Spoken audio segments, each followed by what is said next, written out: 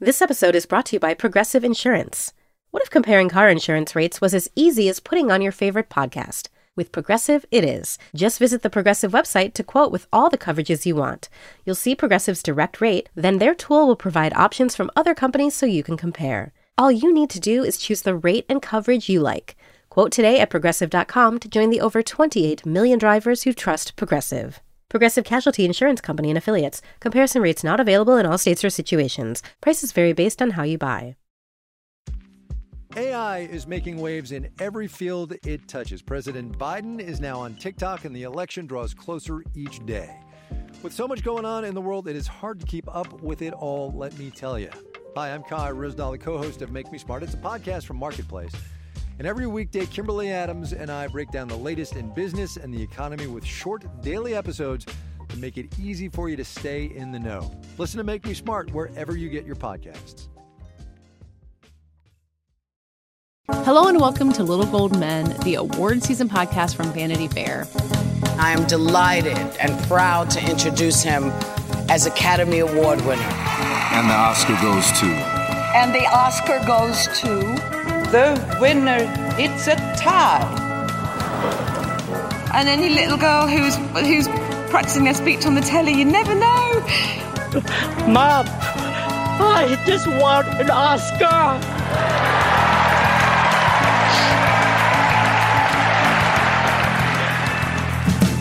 I am Katie Rich. I'm here for today's interview episode with David Canfield. Hi, Katie. David, we're getting into Emmy Phase 2 voting season. We still have lots of Emmy stuff to talk about, but there are movies to get into as well, and not just movies in the imminent fall festival season. Great movies playing in theaters right now. And you talked to the director of one of them, Ira Sachs.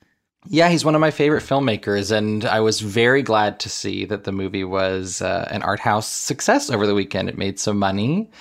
We're talking about Passages, by the way. That was on me. I forgot to say the movie title. Yeah. Passages. Ira Sachs' Passages. Ira Sachs' Passages, which we talked about a little bit on the show last week, and which Ira was a lovely person to talk to about. Yeah, I mean, we've talked about his work on the podcast before. I think every time Love is Strange comes up, we kind of like sigh deeply about how much we love that movie. Passages is a really different movie, I believe, from Love is Strange, but kind of fits with his work. He's not a provocateur exactly, but he tends to tackle subjects, and especially subjects about human sexuality, that a lot of other filmmakers don't. Yeah, he has a very, I would say, nuanced interest in the intersection of romance and sexuality, and particularly in queer relationships, because he's a gay director. He's made a number of queer films.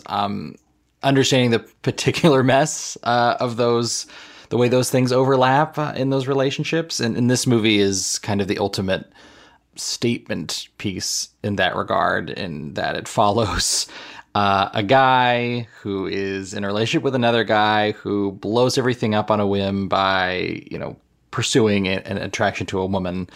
And you get this really heated triangle between the three of them that goes in some pretty unexpected places, and I think lands on a surprisingly poignant note after nearly 2 hours of chaos. This might come up in the conversation as well, but you did a profile of Franz Rogowski, who's one of the stars of the film, the agent of chaos, I think. So, and so if people want to learn more about the film, they could certainly read that piece. Yeah, we did talk about him and this performance, which is, in my mind, pretty extraordinary. And I think Ira in general is a really underrated and brilliant director of actors. Like in Love is Strange, it's the combination of John Lithgow and Alfred Molina is really beautiful. Little Men, he directs mostly children in the lead roles who are amazing in that movie. Frankie, his last movie, which was receiving more mixed reception, starred Isabelle Huppert. And you can really go back. We talked about an earlier movie of his that starred Rachel McAdams. And out of that movie, he realized, he says on this podcast, that she was one of the great actors that he's ever worked with. So yeah, it's a long line of great performances in his movies. And in this movie also, Ben Whishaw and Adele Exarchopoulos, you get really, really powerful performances across the board. Well, I'm excited to see Passages, but in the meantime, I will happily listen to this interview. Let's hear your conversation with Ira Sachs. We're here with Ira Sachs, writer and director of Passages. I'd say one of the best films of the year so far, and for better and maybe for worse, one of the most talked about. Hi, Ira. Hi, David. Nice to hear you. You too. The worst part is referring to the NC-17 rating that the MPAA gave this film, which I know you've talked about quite a bit. And your distributor, Mubi, is deciding to release the film unrated.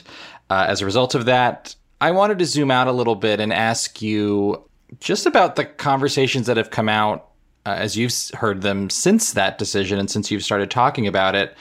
I think it's opened up a broader conversation about particularly queer film and really art house film in general and the conditions that we're all working with here. How have you observed it?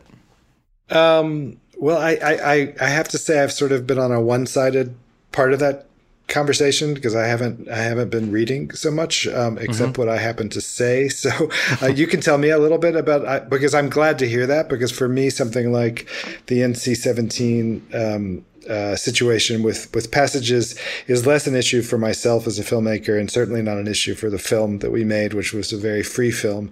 But it more brings up my question, which is why the MPAA still exists.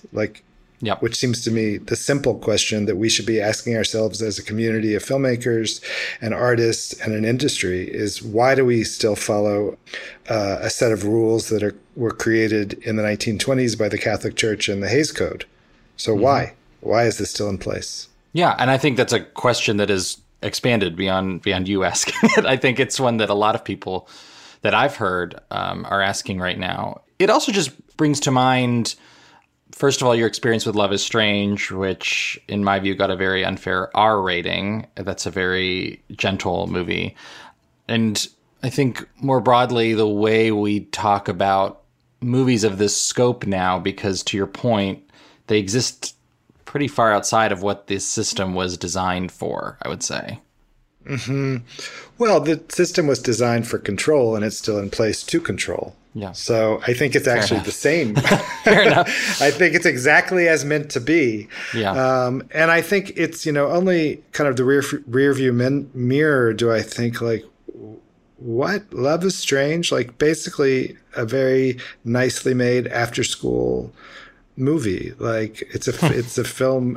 It could have been I could have watched it when I was 12 on TV, but somehow you were told to be warned to bring children under the age of 18 to the cinema. Something's wrong there, and I think something needs to change. Yeah. With this film, first of all, it's set in Paris, and I know you have a relationship to the city. It's a movie that feels very authentic to the city, which I think is not always true of American filmmakers who make movies in Europe. Can you talk a little bit about your relationship to the city and the process of, even just location scouting for this movie and what it looked like really practically to make the movie there? Yeah. I first lived in Paris in 1986. I was a junior in college, and I didn't have any friends, and I didn't speak French very well. And I was lonely, and I ended up going to the movies 2 or 3 times a day. And over a course of 3 months, I saw 197 movies, and my film life and my life in general was changed. I just felt a relationship to being in the movie theater that felt very complete. I felt myself watching the movies. So, and it was also, I felt a kind of companionship, which is in a way what made me make a movie like Passages. I wanted to make that kind of film which the audience would connect to in an intimate way that seemed special and unique. I ended up, over the last 30 years, going back to Paris often. I've had relationships in Paris. I've had sex in Paris. I've had breakups in Paris. I've cried there. And I think I just feel really comfortable in that city and with the people there. So it was a natural fit to make the movie in that city. I've also been welcomed because there's a history of personal cinema that's still very active in France. So my producer, Saïd bin Saïd, loves the same kind of movies I do and wanted to continue making films with me. So that's also what you're doing. You're going to where you're welcomed financially and otherwise. Yeah, I mean, you think you can even relate that a little bit to the MPAA situation in terms of what American filmmakers are where they're able to make personal cinema, as you're saying. For you, what did the process of kind of realizing that, oh, this is maybe not where I make a movie like this anymore? Like, how do you come to realize that? Is it just sort of a natural experience over the course of making films?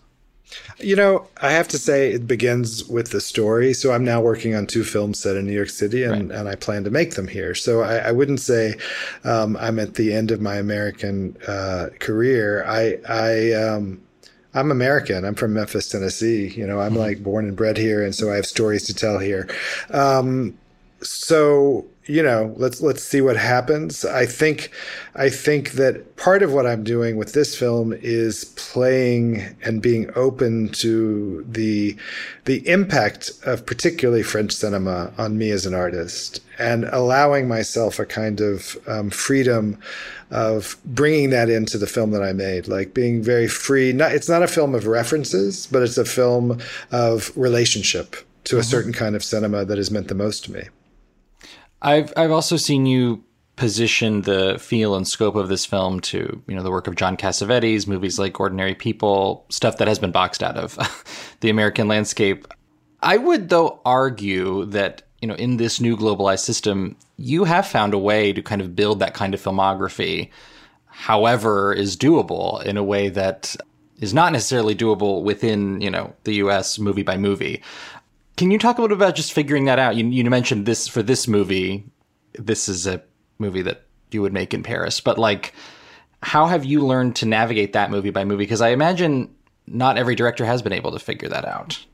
Well, it was actually a very particular moment for me, which was 2008. And I think a lot of things changed based on like global history that we don't always notice how we were personally impacted. So I think the recession changed everything in American cinema, and in particular in American independent cinema. A lot of people left and money disappeared. And I had written a film at that point, called The Goodbye People. It was based on a book by Gavin Lambert, the gay British screenwriter who lived in Hollywood in the 1960s. And I had cast Michael Shannon, Patricia Clarkson, Kirsten Dunst, Anton Yelchin, Damian Lewis, Liv Tyler. I had quite a cast. a cast. Yeah. And Ben Foster was also going to be in it, playing Charles Manson. And I couldn't raise $1 over a multiple year period. And I really was like, this is not working, and something is not working. And I ended up making a 10-minute film called Last Address, which probably is now my most seen film with the resources which were available to me, which was I spent $2,000 and I could make this really personal work. Yeah. And I kind of from then looked at my job differently. I realized I was going to be the instigator, and in a way I became my own producer. So I became the person who raised money, and I raised it out of that system. When I finished Love is Strange, which was a success in the independent marketplace and was reviewed, I wrote Little Men, and thinking, okay, I'm coming off of something, and Little Men, no one would make the film.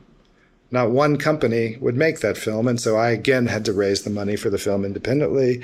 And so I guess I'm just a hustler, in a certain way. I made my first feature, The Delta, the same time that Craig Brewer was making his first film. And then he followed it up with Hustle and Flow. And I felt like we both understood something, which is like the song and dance. And it's a song and dance, by the way, that as white men, we really could do easier than most people. Like we knew the people with money, or I found the people with money, and so my access was also really central, and that's part of Passages as well. Is like I do get to make these films, and why do certain men have power, and then what do they do with it?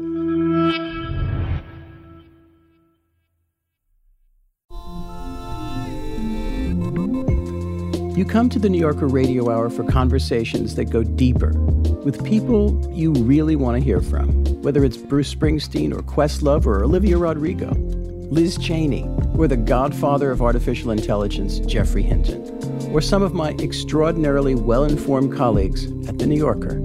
So join us every week on the New Yorker Radio Hour, wherever you listen to podcasts. Apple Card is the perfect cashback rewards credit card.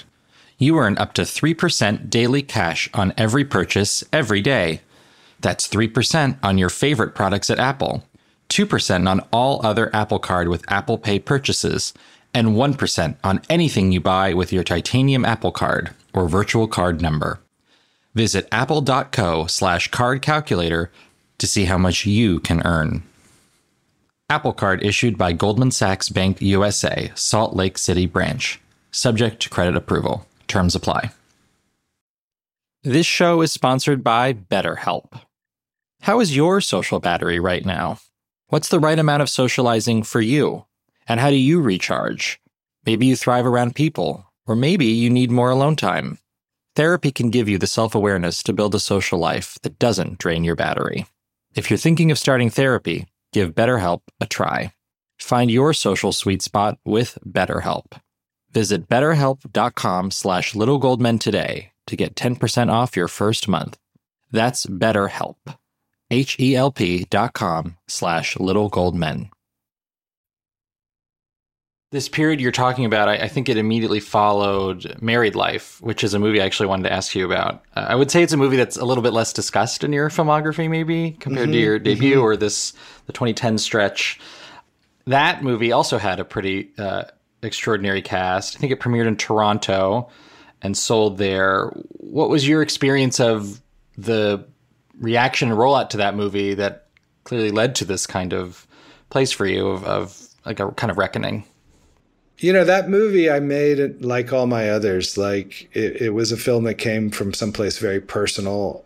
At that point, all my films were about people who kind of hid things from people they were in relationships with. There were some triangles in that movie too, speaking of pacifists. Yeah, but the difference between that period and this period is in that period, my films were all about the illicit, because I was also living that at the time. And you look at Passages and nothing is hidden. There's no shame in Passages, which I think is really an interesting transition in terms of generations, in terms of me as a storyteller, what interests me. Like the illicit doesn't interest me anymore. I'm repelled by it. So I think that film, I mean, the way I remember that film is that I got a lot of money, but it felt like all my other films. I had 15 million to make it. Sidney Kimmel produced it. I had Chris Cooper, Patricia Clarkson, Rachel McAdams, and Pierce Brosnan as my wonderful cast, and we made it personally. Like that's just the way I work. Like ultimately, it's just a group of people getting together, and I didn't feel it was that different an experience. I think that film is, you know, it's maybe working in genre because it's a suspense film that was not something I was super versed in. And I think there's a way in which if you look at the film as a genre film, you might say like, oh, does it fail in that realm? Maybe, maybe not. But it's also just like playing with the genre in a certain way. I was trying things new. I've seen that film. I mean, to me, I think what sticks in my mind is Rachel McAdams in that film. Like she's really, it's just and I have to say all of them, and Chris Cooper is also amazing. But Rachel McAdams, watch that film, and she's really one of the great actors of our generation. She really is something. She has this quality which reminds me a little bit of Natalie Wood, and I think specifically of Splendor in the Grass. It's really something so deep and vulnerable, and she's a movie star. And that quality is really interesting. That contrast is really interesting. And it's something I played with in Passages, certainly, which is everyday people played by extraordinary movie stars. And indeed, in this movie, you have three of them who I think each bring a different kind of presence. Franz Rogowski's gotten, I would say, the most attention given that he plays. When we spoke previously, you called him the fun character. And I've kind of passed that description along to others who sometimes don't agree with that because they find him too maddening. But certainly it gives him a lot of room to play. I wanted to ask you about Ben, because one of the New York movies that you mentioned that you're planning, I think, stars him, so you're going to be working with him again. And he brings such a heartbreaking tenderness to this role.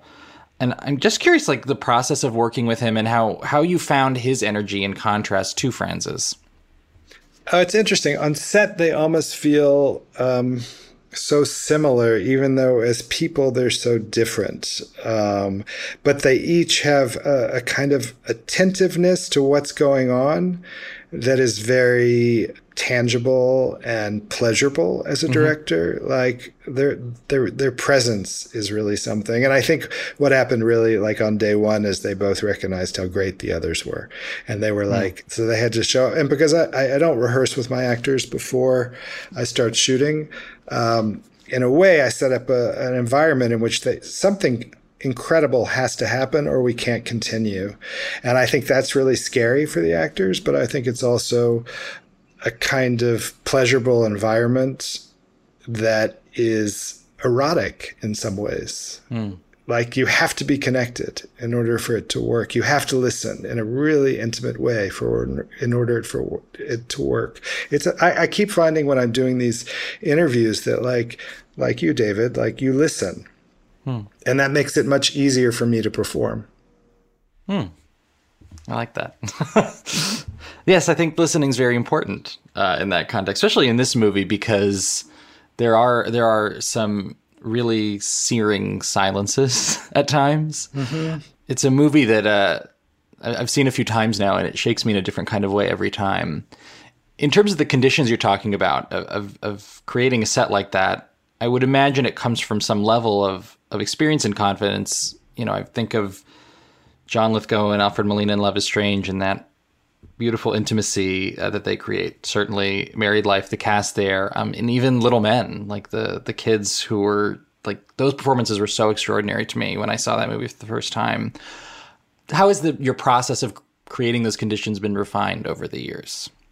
Well, one thing I felt with this film is that I was tapping on instincts that were from when I was very young in my 20s and started to making films, but I was working on a level of technical and maybe emotional ability. My craft was more mature, and that felt exciting. Like I could feel it on set that I proceeded with a kind of confidence that maybe I didn't always have or didn't in a way deserve previously. And I think part of that was maybe also coming out of the pandemic, where I just felt like I was alive.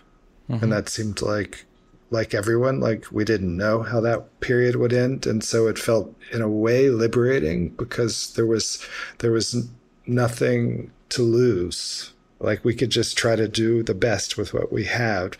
So I think that made this experience very special. I think I had a relationship with the cinematographer, Jose de Hai, which was unique in my career. Like she really saw the images that I have always wanted to see in my work. She understood space and light and the body in a way that was really personal to me, very close to me. So, and I guess maybe I come in a little bit as the father these days, more than the peer with my actors. I think, I mean, I probably look and feel a little like the analyst you might want. Like I'm the white-haired Jewish guy who will listen really, really closely and also give you space to discover. Yeah, I've heard you talk about identity with this film and the lack of labels, which I found very exciting about this movie. But the way you kind of came into it in a generational way and understanding those dynamics for these particular characters. Yeah, you know, when I wrote the film and I shared it with friends, people would be like, well, that's never going to work because that guy's a gay guy and now he's sleeping with a woman. Like, how are you going to get him to sleep with a woman in the film? And I was just like, I don't think it's going to be a problem. But a lot of people sort of question that as a moment, and it doesn't exist in the film at all as a transition either, really. And I think it's generational. I think for these actors, for these characters, things are different, and there is a kind of almost like a post-queer sensibility. And by the way, I think labels are super useful. I think ghettos are necessary. I think well, let's call ghettos like subcultures. Like I know why they exist and I love them. I don't think everyone should be the same. And I think the experience of people is super unique. But I think in this film, the transition around gender just didn't exist as drama. A lot of other things are drama. So we didn't need that one. It also feels very rooted in Franz's performance, the sort of selfish, brazen careening between these two people. You immediately understand that it is in a way, there's a post-queer kind of understanding of the way he's operating in particular. Well, I think he was given a certain kind of freedom with this role, that he questioned right at the beginning. He said, "Really, can I do these things?" And I said, "Yes." And he said, "Are you sure?" And I said, "Just watch Jimmy Cagney." And really, that was the end of the conversation. It's like once you see what men in films have done in behaving as characters badly, but behaving as actors as beauty, then there is this possibility. And for me, Franz is like an entertainer. He's like a vaudeville performer, and I think that it's part of the pleasure of the film is watching is seeing him act. Even though it seems like he's not, but you feel it. There's a gap between Franz Rogowski and Tomas that's important for the film. Yeah, absolutely. I wanted to ask you a little bit about Sundance and debuting the film here. You have had 3, I'd say, really strong successes at the festival in particular, in addition to your debut, which won the Grand Jury Prize. So what about... David, you're so knowledgeable. I try. It's impressive. It's impressive. I try to prepare. Thanks. But I've also been a fan of yours for a long time. So part of that knowledge is rooted in just knowing your movies. Right.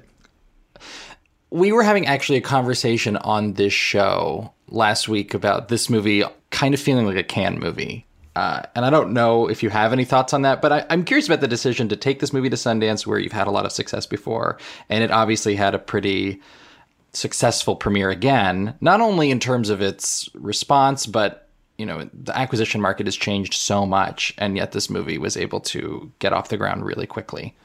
I must say I'm really grateful to my agent, Craig Castell at WME, who was like, take it to Sundance, take it to Sundance. And he really knew the way that this film might possibly be received there. And I would also say that Cannes is a festival that chose this year to open with a Johnny Depp movie. Mm-hmm. And I think we're talking about a film festival that is, the people in charge have a certain politic that's really important to them. And I can't say whether Johnny Depp should or should not make movies, but it's when you're making an opening film, when you're deciding what that is, you're deciding which films you want to promote and which conversations you want to engage in. And that's a big choice, to say the conversation that seems most important to me in this moment of world history is the conversation around Johnny Depp. And I feel like, on the other hand, Sundance is a festival that has always privileged voices that are marginalized in other festivals, that are put into the back of other festivals. And Sundance says these are actually the films that mean the most to us. Yeah, there is an interesting evolution there. They also had The Idol this year as their TV selection, which, whatever people think of that show, was certainly selected, I think, for its attention value. And you had the Depp generations as part of that conversation. Well, I think these festivals in general, if you look at the history of what films they show, if they're films by gay people, they're about straight people. And if they're films about gay people, they're made by straight people. So films by gay people, about gay people, are not welcome. Know that fizzy feeling you get when you read something really good, watch the movie everyone's been talking about, or catch the show the internet can't get over? At the Pop Culture Happy Hour podcast, we chase that feeling 5 times a week. We talk about the buzziest movies, TV, music, books, and more. From lowbrow to highbrow to in between, catch the Pop Culture Happy Hour podcast from NPR. Well, let's talk about Frankie, which was your Cannes premiere, your most recent feature before Passages. It was not your warmest received, and I think that was your first experience at Cannes. So how do you reflect on that particular experience? Well, to me, it was like a moment of joy, to be honest, because it was a premiere with a group of people who I loved, who had made what I feel is one of my most tender and human works. I agree. And, you know, having the chance to work with Isabelle Huppert, but also people that I had worked with before, like Marissa Tomei and Greg Kinnear, who were giving these incredibly textured human performances, I felt like really happy to be able to share the film with an audience. And I feel like in France, it was received with a lot of love. I think in the US, it's an unusual film. It's a film out of place with kind of the concerns of American cinema, but I'm okay with that. That seems like a good thing. Yes. If there's one theme to this conversation, that seems like probably a good thing. Yeah, and I think, you know, I what I noticed is, for example, I saw the recent Philippe Garrel film, which was at Berlin. It's called like the Golden Chariot, and I thought it was a masterpiece, absolute masterpiece. And I read the reviews from American critics for that film, and they're like, it's an elegy to the kind of movies that no longer get made, and that will no longer get made, the kind of movies that have disappeared. And I was just like, what are they saying? It's an elegy to good movies? Like literally, this is just a good movie that's deep and complex, personal, human, multi-layered, multi-generational, about life and parenting and love and history and art. It's like the best novel you've ever read. And somehow that's supposed to be something that we no longer think is important. So I don't know. I think like you just got to try to make good stuff. Yeah, and maybe in a way try to remember those films in that style of cinema. I mean, you've talked about Passages really being in conversation with various eras that are not dominant anymore, certainly. Do you feel that that's going to be an important kind of guiding principle for your work going forward, is to infuse the spirit of that cinema? Well, it's less a choice for me. It's more how I make movies, which is in competition and in dialogue and in some ways in fear of the people who have been my heroes and who I will never be as good as.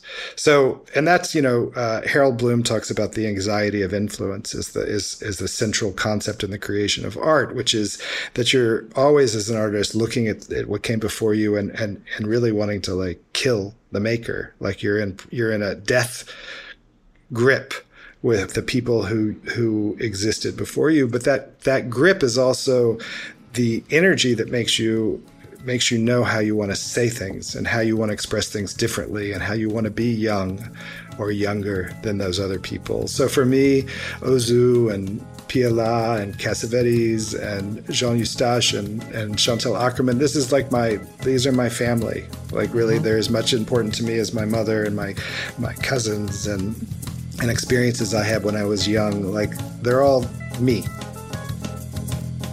That does it for today's episode. We'll be back on Thursday. Our book club is ongoing. We're reading Priscilla Presley's memoir, Elvis and Me, if you want to catch up. Find us in the meantime at vanityfair.com, on Twitter and Instagram at VF Awards Insider. You can follow me on Twitter at Katie Rich. And how about you, David? David Cantfield 97. Our editor and producer, as always, is Brent Fuchs.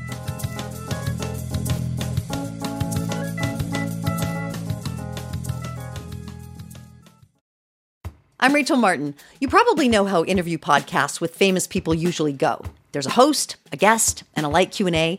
But on Wildcard, we have ripped up the typical script. It's a new podcast from NPR where I invite actors, artists, and comedians to play a game using a special deck of cards to talk about some of life's biggest questions. Listen to Wildcard wherever you get your podcasts, only from NPR. From PRX.